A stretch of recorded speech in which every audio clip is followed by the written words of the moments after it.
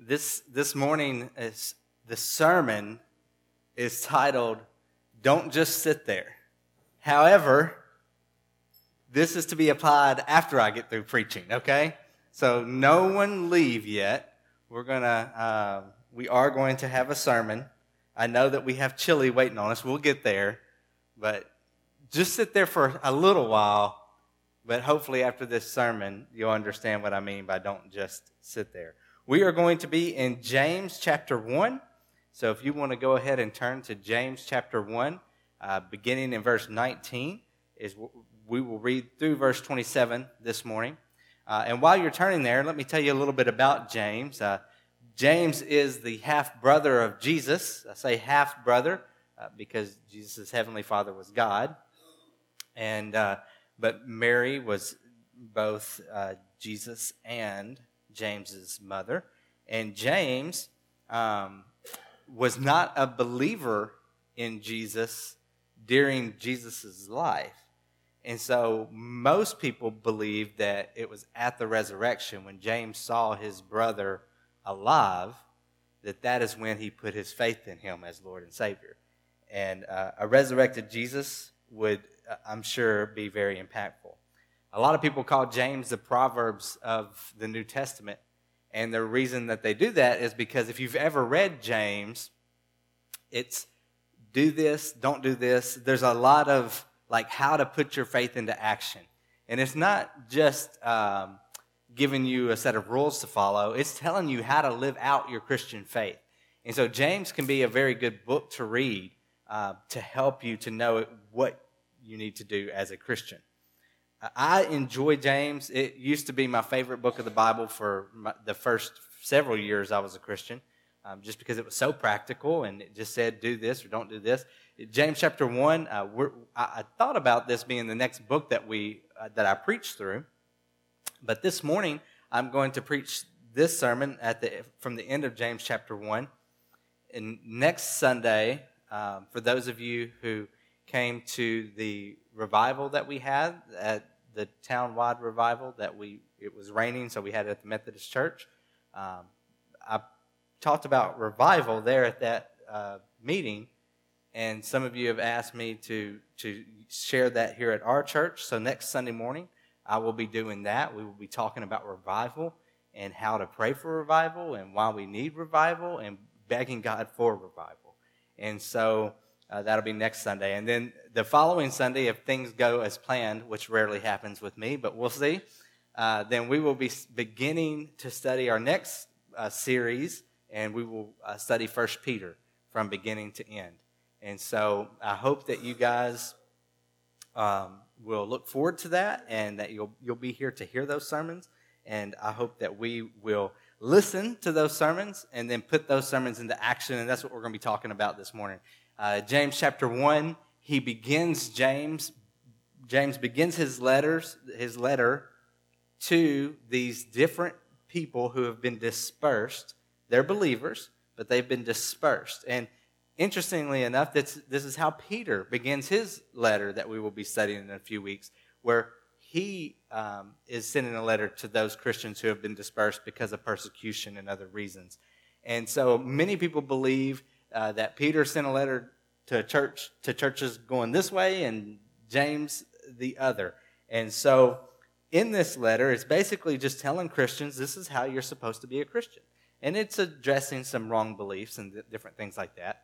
But he starts off the letter by telling them to stand firm when trials come their way, because trials will come our way. And these people that he is writing to, they were already in the midst of trials.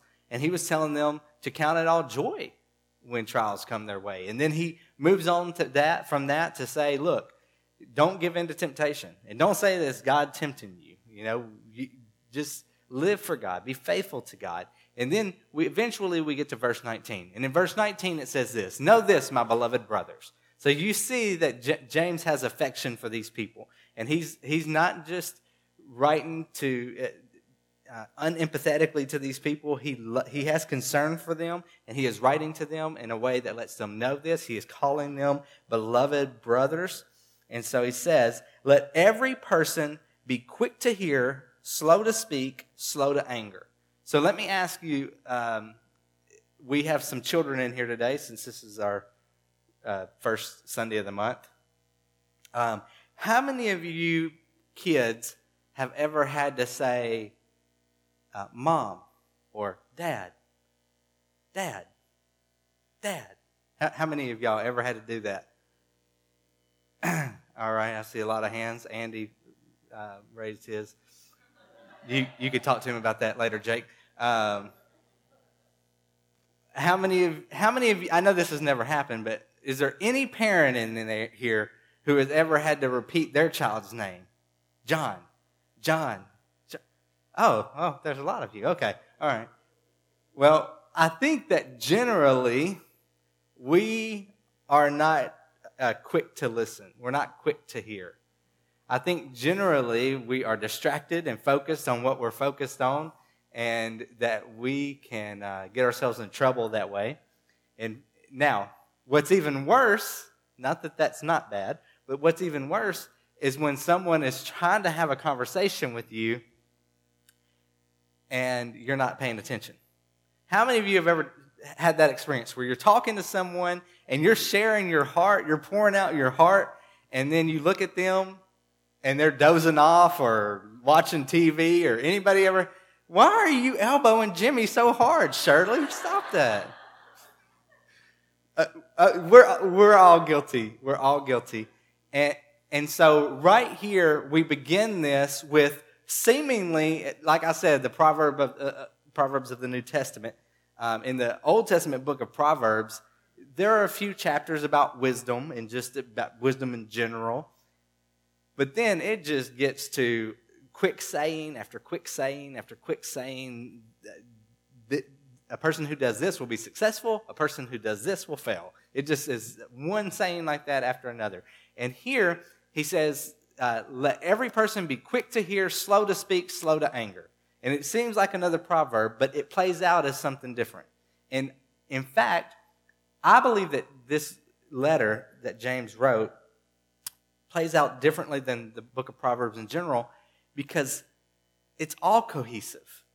It's woven together, that James has a plan to his madness.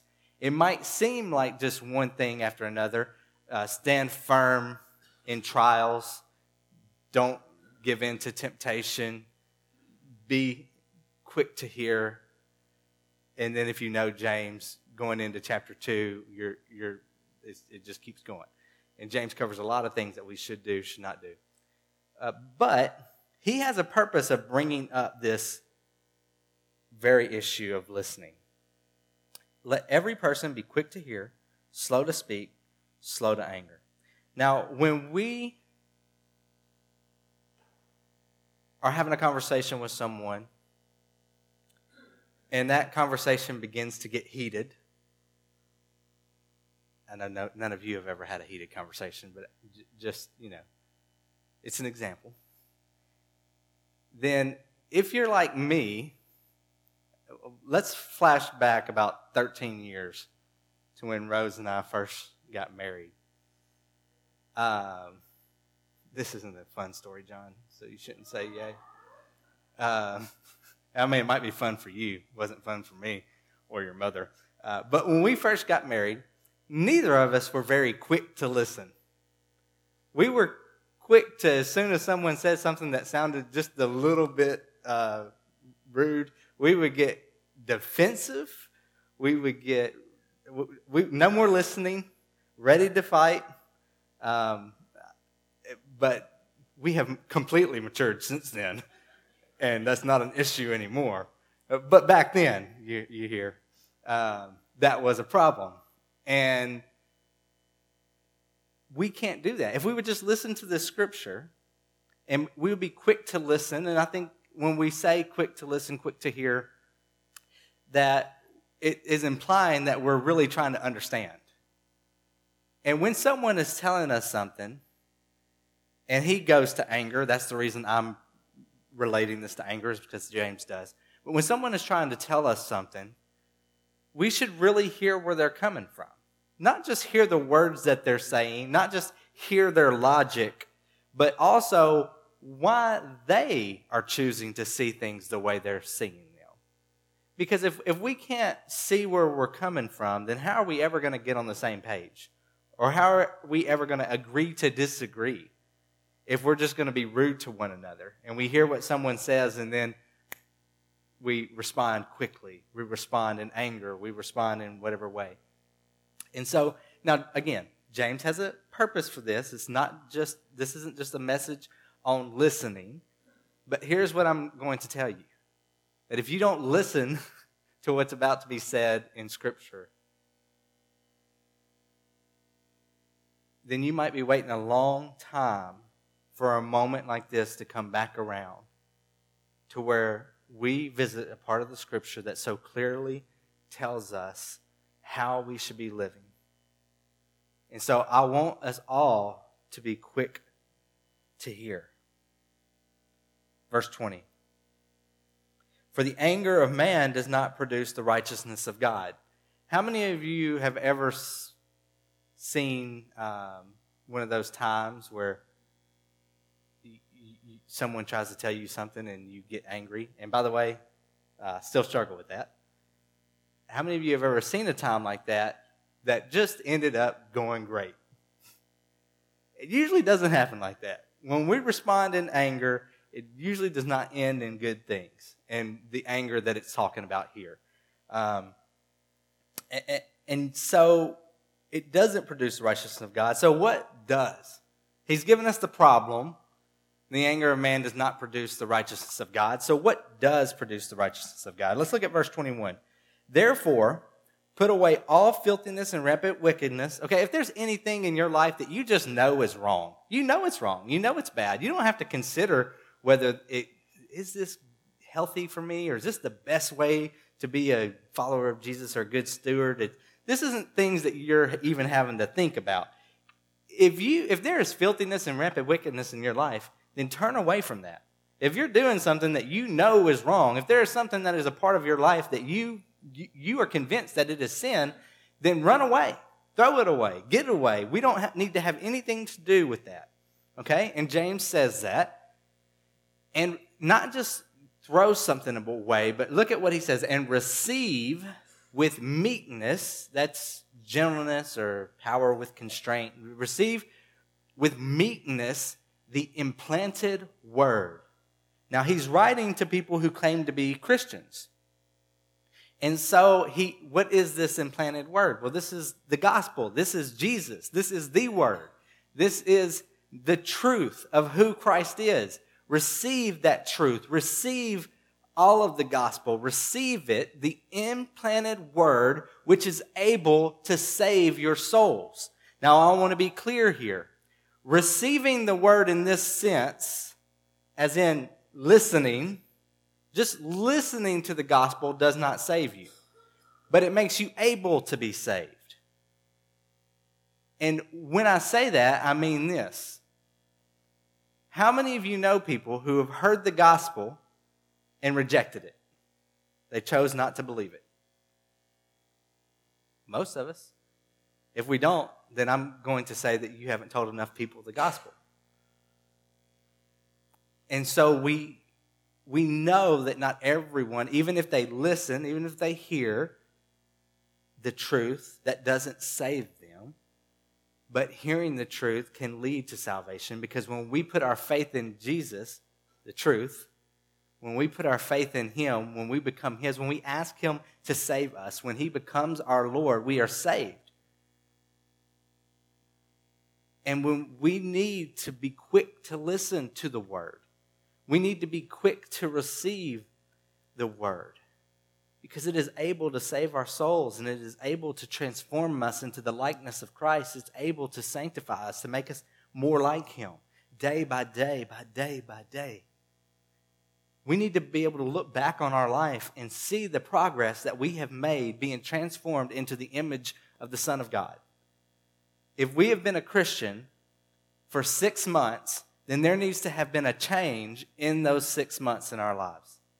If we have been a Christian for 20 years, then there needs to be a significant change that has taken place in those 20 years, 40 years, 60 years. We need to be progressively become more and more and more and more like Jesus.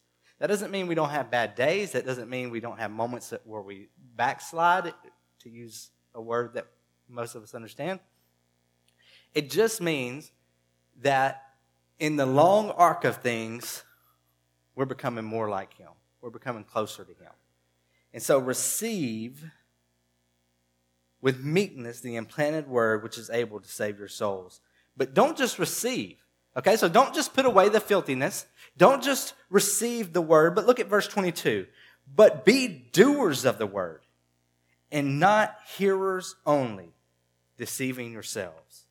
But be doers of the word, and not hearers only, deceiving yourselves. There are a lot of people who have heard who Jesus is, and they believe that Jesus is the Son of God. And they believe that that knowledge saves them. But that is not biblical. Knowing who Jesus is just by head knowledge doesn't save you. In fact, if we were to continue studying James in the next chapter, he says, even the demons believe and shudder. The demons know that Jesus is God. The demons know who God is. That doesn't save them. Hearing the word is not the last step. Receiving it in a way that you believe it as truth, and you are accepting that truth, and you are surrendering to that truth, and you are asking Jesus to save you. It's not anything that you're doing. You're just surrendering so he can do it, so he can save, so that he can transform you, and he can change you. But how many times do we hear the word, hear the word, hear the word, hear the word, and nothing changes? Think of all the times I have opened my Bible and read it. Think of all the times for me that I've read the Bible from Genesis to Revelation. Think of all the sermons I've heard. Shouldn't I be one of the most amazing Christians who has ever lived? So why am I not? Because I can hear the word, and hearing doesn't equal doing. It's my own fault. Now, let me turn the mirror around. How many of you sitting in here today, how many sermons have you heard? How many times have you read the Bible? How many books of the Bible have you read? How many verses have you memorized? Should we not be living in a world where the truth has transformed everything around us because of how much word we have taken in? So why aren't we? Because we've been hearing during Christmas, Thanksgiving and Christmas, we went to my brother's for Thanksgiving, and my brother went to culinary school for a little while, so he enjoys cooking. We had a shrimp broil. We fried a turkey, because, I mean, if you can fry something, why not? We ate well. And then we came back here after a few days out of town. And we had cookies waiting on us. And then some of you gave me fudge. And I enjoyed it. Thank you very much. Do it again next year. I will eat it again next year. John Michael and Emma and Rose enjoyed these treats as well.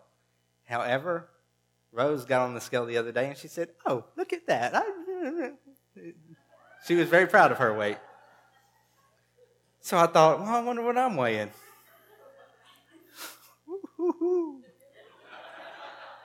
It might be time to stop just taking it all in. Y'all ready for chili and pies? After the pie. After I get finished with this dessert auction, I'll start eating correctly. All right, so what happens if I just keep taking it in? Especially with the ineffective thyroid. I'm just going to get larger and larger and larger. Why are you laughing at me, boy? Were you picturing a fat Philip? Anyway, don't have to think too hard about it. If that's all we do, then we just become bloated Christians.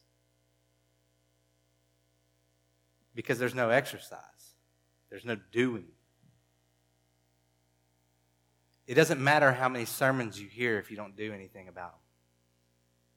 It doesn't matter how many times you read your Bible if you don't let the Word transform you. The Word does not return void. That is a true passage. Anybody know where that verse is? What book of the Bible? So in Isaiah, did our kids just say it or my wife? Oh, I'm so proud of you. I would have been proud of both of you.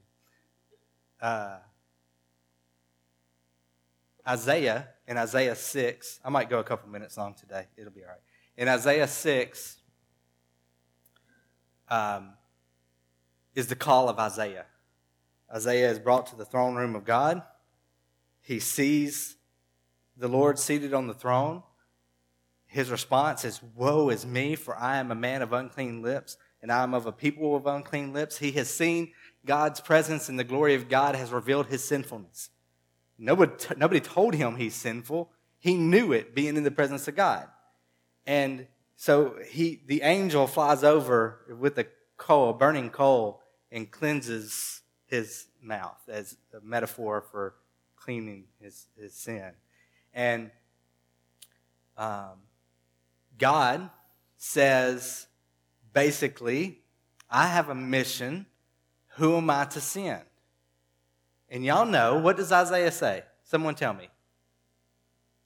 Here am I, send me. And then God says, good, get ready, because I'm about to send you to the ends of the earth, and everybody's getting saved. Is that how it goes? No. If you don't know how it goes, you can go back to Isaiah and read. Here's how it goes. I'm going to send you to my people, and you are going to tell them the truth, and they are not going to listen. And you are going to tell them again, and they are not going to listen. And you are going to tell these people over here, and they are not going to listen. That's not what we think of when we think of successful people in Scripture. But you know what Isaiah did? He did what the Lord said. He went and told them. Did they listen? No. We don't get to choose the effect of our obedience. We just get to choose whether to obey or not. We have all been called, every Christian, every single Christian should consider themselves a minister. I'm not saying you should consider yourself a pastor. I'm not saying you should consider yourself a deacon. We have different roles, but you should consider yourself a minister. You are a saint. You have been redeemed. You belong to the Lord. And you have surrendered your will to adopt His. And His will is not for us to come in on Sundays, although I'm glad you're here, to have a seat and just soak it all in. And then, man, that was a good sermon, or I've heard better, whatever your opinion is that particular Sunday.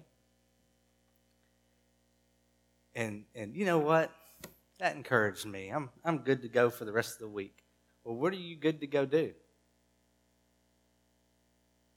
Because if it's not being obedient to the Lord, then what did you just hear?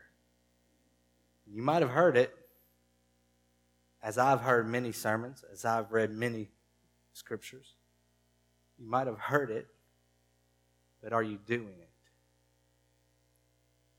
That's why the title of the sermon is Don't Just Sit There. Because we're not to just be hearers. We are to hear. We are to be quick to hear. Slow to speak. We're to hear what God is saying.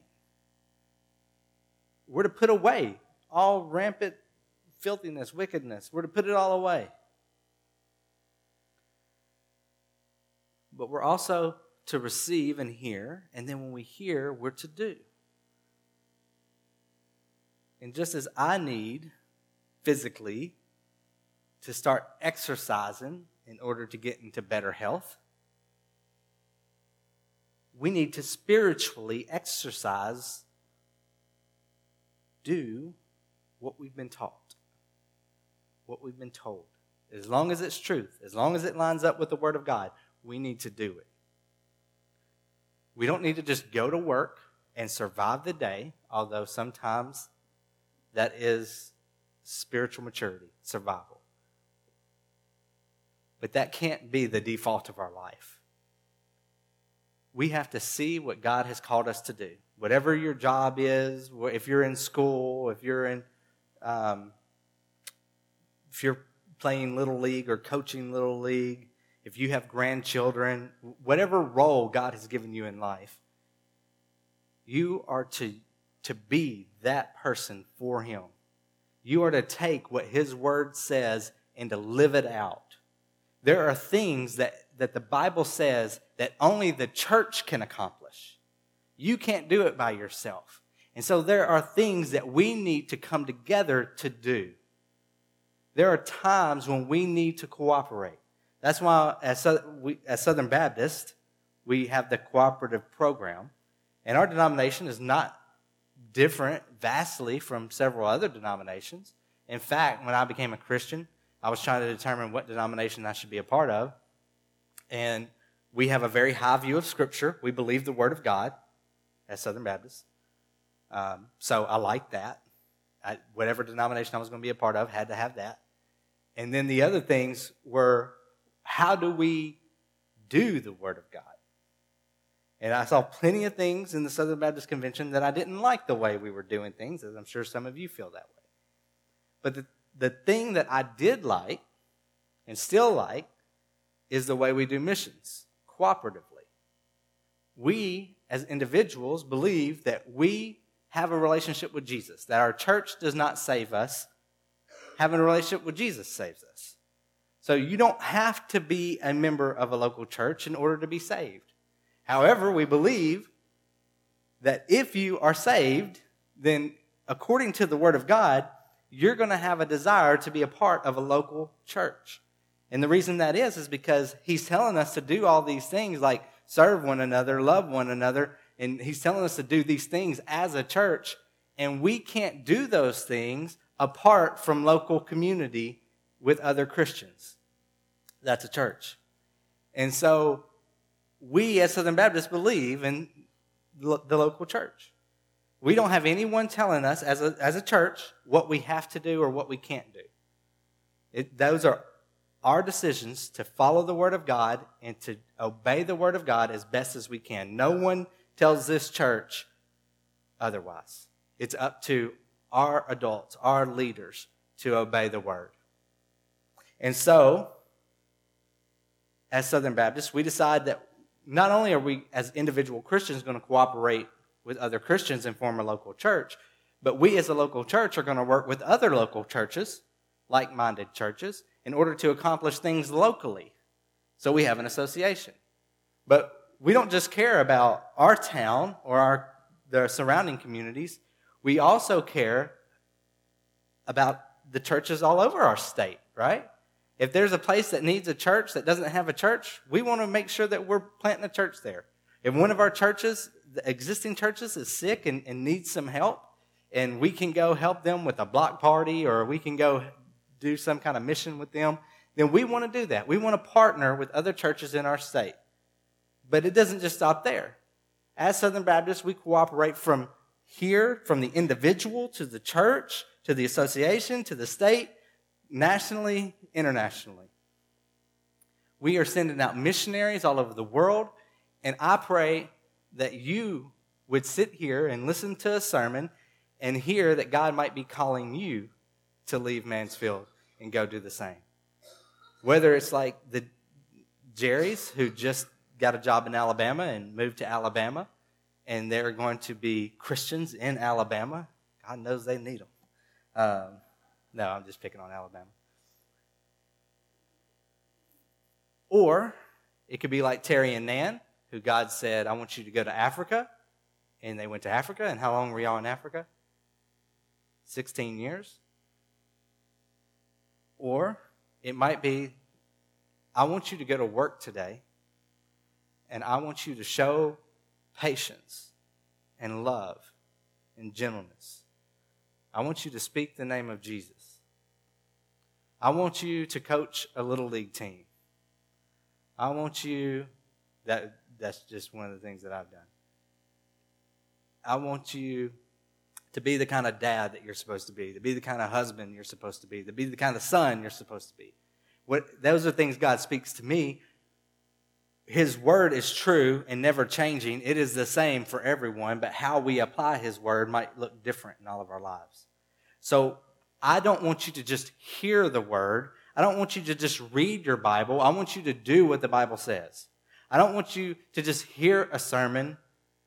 I want you to do what the sermon says, as long as the sermon is in line with the gospel, with truth.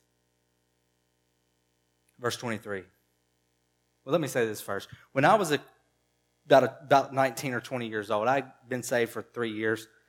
I'd read a lot of books. I mean, as soon as I got saved, I literally had only read like 2 or 3 books in my entire life. I mean, I was a high school graduate. I was an honor graduate, and I'd only read 2 or 3 books in my entire life. And then I became a Christian, and I started reading the Bible, and reading the Bible gave me a hunger for reading other things, and especially about God. And so I just started reading. And about 3 years into that, I was about 20 years old, and I was reading this book, and I think it was The Fear of the Lord by John Bevere. I can't remember exactly which book it was, but I remember reading about God doing this awesome thing, and I just put the book down, and I said, God, I don't want to read about one more person doing something awesome for you. I want to do things awesome for you. I want to live for you. I don't want to just experience vicariously through a book or through some movie or something else. I want you to use me for your glory. And for too long, too many of us have been okay with the book or the movie. For too long, we've been okay with watching what God will do in someone else's life when they're fully obedient to him. I want him to use me. And where has that passion gone in my life? Why has that waned at times? Where has it gone in your life? Do you remember our first love? Do you remember Jesus in the way you looked at him when you needed salvation? Do you remember your desperation? Do you remember your overwhelming emotion toward him? Where does it go? Well, what happens to Philip when I just eat, and sit? I don't feel like doing anything. I don't feel like getting up. If we would have never stopped obeying when the passion, when the wisdom, when the words of God came in, if we wouldn't have stopped saying yes, or maybe we just got too close to the edge where what God was asking us to do, it was just a small whisper and we weren't even sure if it was him. And so rather than jumping in, we took a step back. I'm not sure about that. Or maybe what he was asking you to do, you knew it was him, and it was just too big of a step. I hear it from people all the time. 20 years ago, God asked me to do this, and I didn't do it. Well, where are you this morning? Can we please stop just being hearers of the word and start being doers of the word? Can we take a leap? Some of you in your hearts right now, you know that God has been challenging you, that it's time for a change. It's time for something different. And I'm not just preaching this sermon because it's a new year. I'm preaching this sermon because I have an overwhelming sense in my soul that personally it's time for some changes, and for our church as a whole, it's time for some changes. We don't need to just be hearers. We need to be doers. And don't misunderstand me. I see that some of you are doing. I see how hard you're working to show love to our church, to serve our church, and to show love outside the walls of this church and to serve the communities beyond the walls of this church. I see what you're doing. I'm not speaking directly to you. But as a whole, we as a church, we really do. There are some things that we need to stop just sitting back and soaking it in and thinking somebody else is going to do it. God's going to call someone else to accomplish that, and it's time for us to get to work. You know, when I was a youth minister, one time I had somebody upset with me because their grandchild wasn't a Christian yet. It's not the youth minister's job to lead their grandchild to Christ. It's the kid's parents and family. And sure, pastors and youth pastors play a role. But it is our job to lead our families. And so where are we? Are we just hearing what needs to happen, or are we doing what needs to happen? Verse 23, for if anyone is a hearer of the word and not a doer, he is like a man who looks intently at his natural face in a mirror. For he looks at himself and goes away and at once forgets what he was like. So if you're just listening and not doing, it's like going to the mirror, seeing something wrong. And I know some of you ladies, if there was something wrong, you're fixing it immediately. On the other hand, there's my 3-year-old daughter, Emma, who can have chocolate all over her face, look in the mirror and just smile and walk around proud. And if that's you, if you see something wrong and you're not doing anything about it, that's foolish. For he looks at himself and goes away and at once forgets what he was like. But one who looks into the perfect law, the law of liberty, and perseveres, being no hearer who forgets, but a doer who acts, he will be blessed in his doing. So don't just hear his word. Don't just read his word. Do his word. Are we saved by works? No. But if we are saved, there should be works. We are saved by grace through faith. It's not by works so that no one can boast. However, we are his workmanship, created in Christ Jesus for good works. So we're not saved by the things we do, but if we're saved, the things we do should change. The things we do should be for him and for his glory and for his honor. And there are too many people in this room, in this community, in this world who call themselves Christians with their lips, but we look around and we see no evidence. We see no fruit. It's time for that to stop. Let there be no doubt when people see your life that you love the Lord. Let there be no doubt when people see the way you live your life that you love them. Let there be no doubt that you are a doer of the word and not just a hearer of the word. Verse 26, if anyone thinks he is religious and does not bridle his tongue, he's bringing it back to the beginning, the listening and the tongue. If anyone thinks he is religious and does not bridle his tongue but deceives his heart, this person's religion is worthless. I don't know all the reasons why James chose to use this illustration, but I think the basis of what he's saying is this. If you're really a Christian, it's going to change you to your core.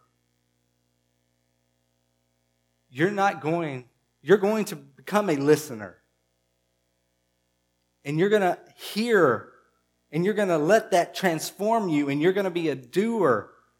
You're not just going to sit there and soak it in and hear the word of God and hear sermons. You're going to do. You're going to be who God has called you to be. And forget about what I think of you for a second. It doesn't matter. Forget about if you feel like I'm stepping on your toes. Just forget about that. What does God think of you? What does God think about what I'm saying right now? Is he in agreement? For your life. I've already stated some things in my life that are messed up, that need to change. I know some things I need to work on, and I'm working on them. And there are things that I haven't been doing that I should be doing. But are we just being hearers or are we being doers? Because if you're just coming and soaking it in, if you're just coming to church, that's worthless. I'm sorry. I'm glad people come to church, okay? I'm not saying that. But what did God say in the Old Testament when people were doing the sacrifices that he required them to do, when they were having the festivals that he told them to have. But they were doing it with the wrong heart. They were just doing it because it was what their religious experience of what they were supposed to do. They weren't doing it because they were in love with Jesus or God, or that because they feared the Lord and they wanted to honor him with their sacrifices. They weren't doing the festivals to remember things the right way. They were just doing a festival. You know what he said? I hate it. I hate all your show. I hate it. I can't stand the gonging of your cymbals. He says, don't even waste your breath. Now, how could God say that about church? The same way a pastor can say that I think if you come to a church and you are just a hearer, it's worthless. It needs to transform us. What kind of a pastor would I be if I studied God's word day in and day out? If I listened to sermons by other pastors and podcasts and other things to edify me, and I just soaked it all in, but it did not make me more like Jesus? It's a waste of my time. I have to do what I'm hearing. I have to, yes, accept Christ's salvation, but when we accept his salvation, we're accepting his lordship. He is Lord. He gets to choose what is right and what is wrong. He gets to choose what we are to do and what we are not to do. He gets to choose what I've got to stop. Verse 27. Religion that is pure and undefiled before God the Father is this. It's going to be a church service, right? It's going to be, pure religion is going to be singing hymns from the 60s, right? No. To visit orphans and widows in their affliction, and to keep oneself unstained from the world. So what is he saying by this? First of all, in the Old Testament, widows and orphans, when they said widows and orphans, it literally meant widows and orphans, but it was also something that stood for anyone who was incapable of caring for oneself. And so what I believe that he's saying here, and why he picks these two very specific things, is because he's saying that we are to be doers of the word. You can't read the Bible and not see that we are to care for widows and orphans. We are to obey God's words. We are to be doers. In addition to the hearing, we are to do. And if we're hearing God's word, then not only are we doing, but there are some things that we're not doing. We're obeying God and not giving in to temptation. We're keeping ourselves unstained from the world. And so where are you this morning? As we look at James and what he has to say, a lot of people don't like the book of James because he's very direct and very forward. And if I'm going to be true to the scripture, I think I have to preach a very direct and very forward message. And so I hope that you are obviously quick to listen. You were sitting here listening to me. And I hope that it did not lead you to anger this morning, unless it's an anger that you know something needs to change in your life. But I don't just want to sit here and scatter shots all over the room. I just want to preach his word. And for those of you who God is convicting, let God convict. And for those of you who maybe this is something that you are saying, amen, God has been working this out in my life too. You're thinking of ways that you're being obedient in this, and there's no conviction, then there are two options. One, then you are in right relationship with God. And you hear this, and it's not offensive to you in the sense that it makes you mad, because you know that this is truth. And you know that not only do you need to heed truth, but others do also. But there might be some of you in here this morning who listen to this, and you're angry. Who is this pastor? Who is this preacher to tell me that I need to get up out of the pew, that I need to do something? Well, I'm just reading the scripture here. We are to be doers and not hearers only. And I will say this. I'm 37 years old. I'm young to some of you, and I'm ancient to others. I've only been in ministry for 20 years, or less than that. I've been saved for 20 years. I've been in ministry for 18. And there are things I haven't seen, and there are things I don't know. But there's things I have seen, and there are things I do know. And I know that there are way too many churches that are closing their doors, that are declining in attendance. And some of them, honestly, it's because they're preaching the word and the people in their community just simply don't want to hear it. That is the case some of the times. But in addition to that, in addition to those churches, there are many churches, the reason they're closing their doors is because they have paid a pastor to be the one who is a doer. And they have determined long ago that they are going to be hearers. And they come to church on Sunday mornings, and they hear a sermon, and they say that's good, and they pat the pastor on the back, or they fire him, whatever, and get a new one. And then they come back the next Sunday, and they hear, that challenged me, that encouraged me. But nothing's done about what's being said, about what's being read. I'm here to tell you that if that is the attitude that we take, if that's the position that we take as a church, these doors will be closing too. God is not committed to a people who are not committed to Him in the sense of, He's committed in that we are still saved, but He's not going to bless our congregation if we're just doing what we want. So the question is what does He want? And the answers are in our Bibles. And the answers is to be a doer of the word and not just a hearer. Now, some of you are physically unable to do the things that you used to do. That's life. But you can still do something. Whether it's just making a phone call and telling someone you're praying for them and actually pray for them. Writing a letter. Giving toward missions. There are things that no matter what stage of life you are in, you can do.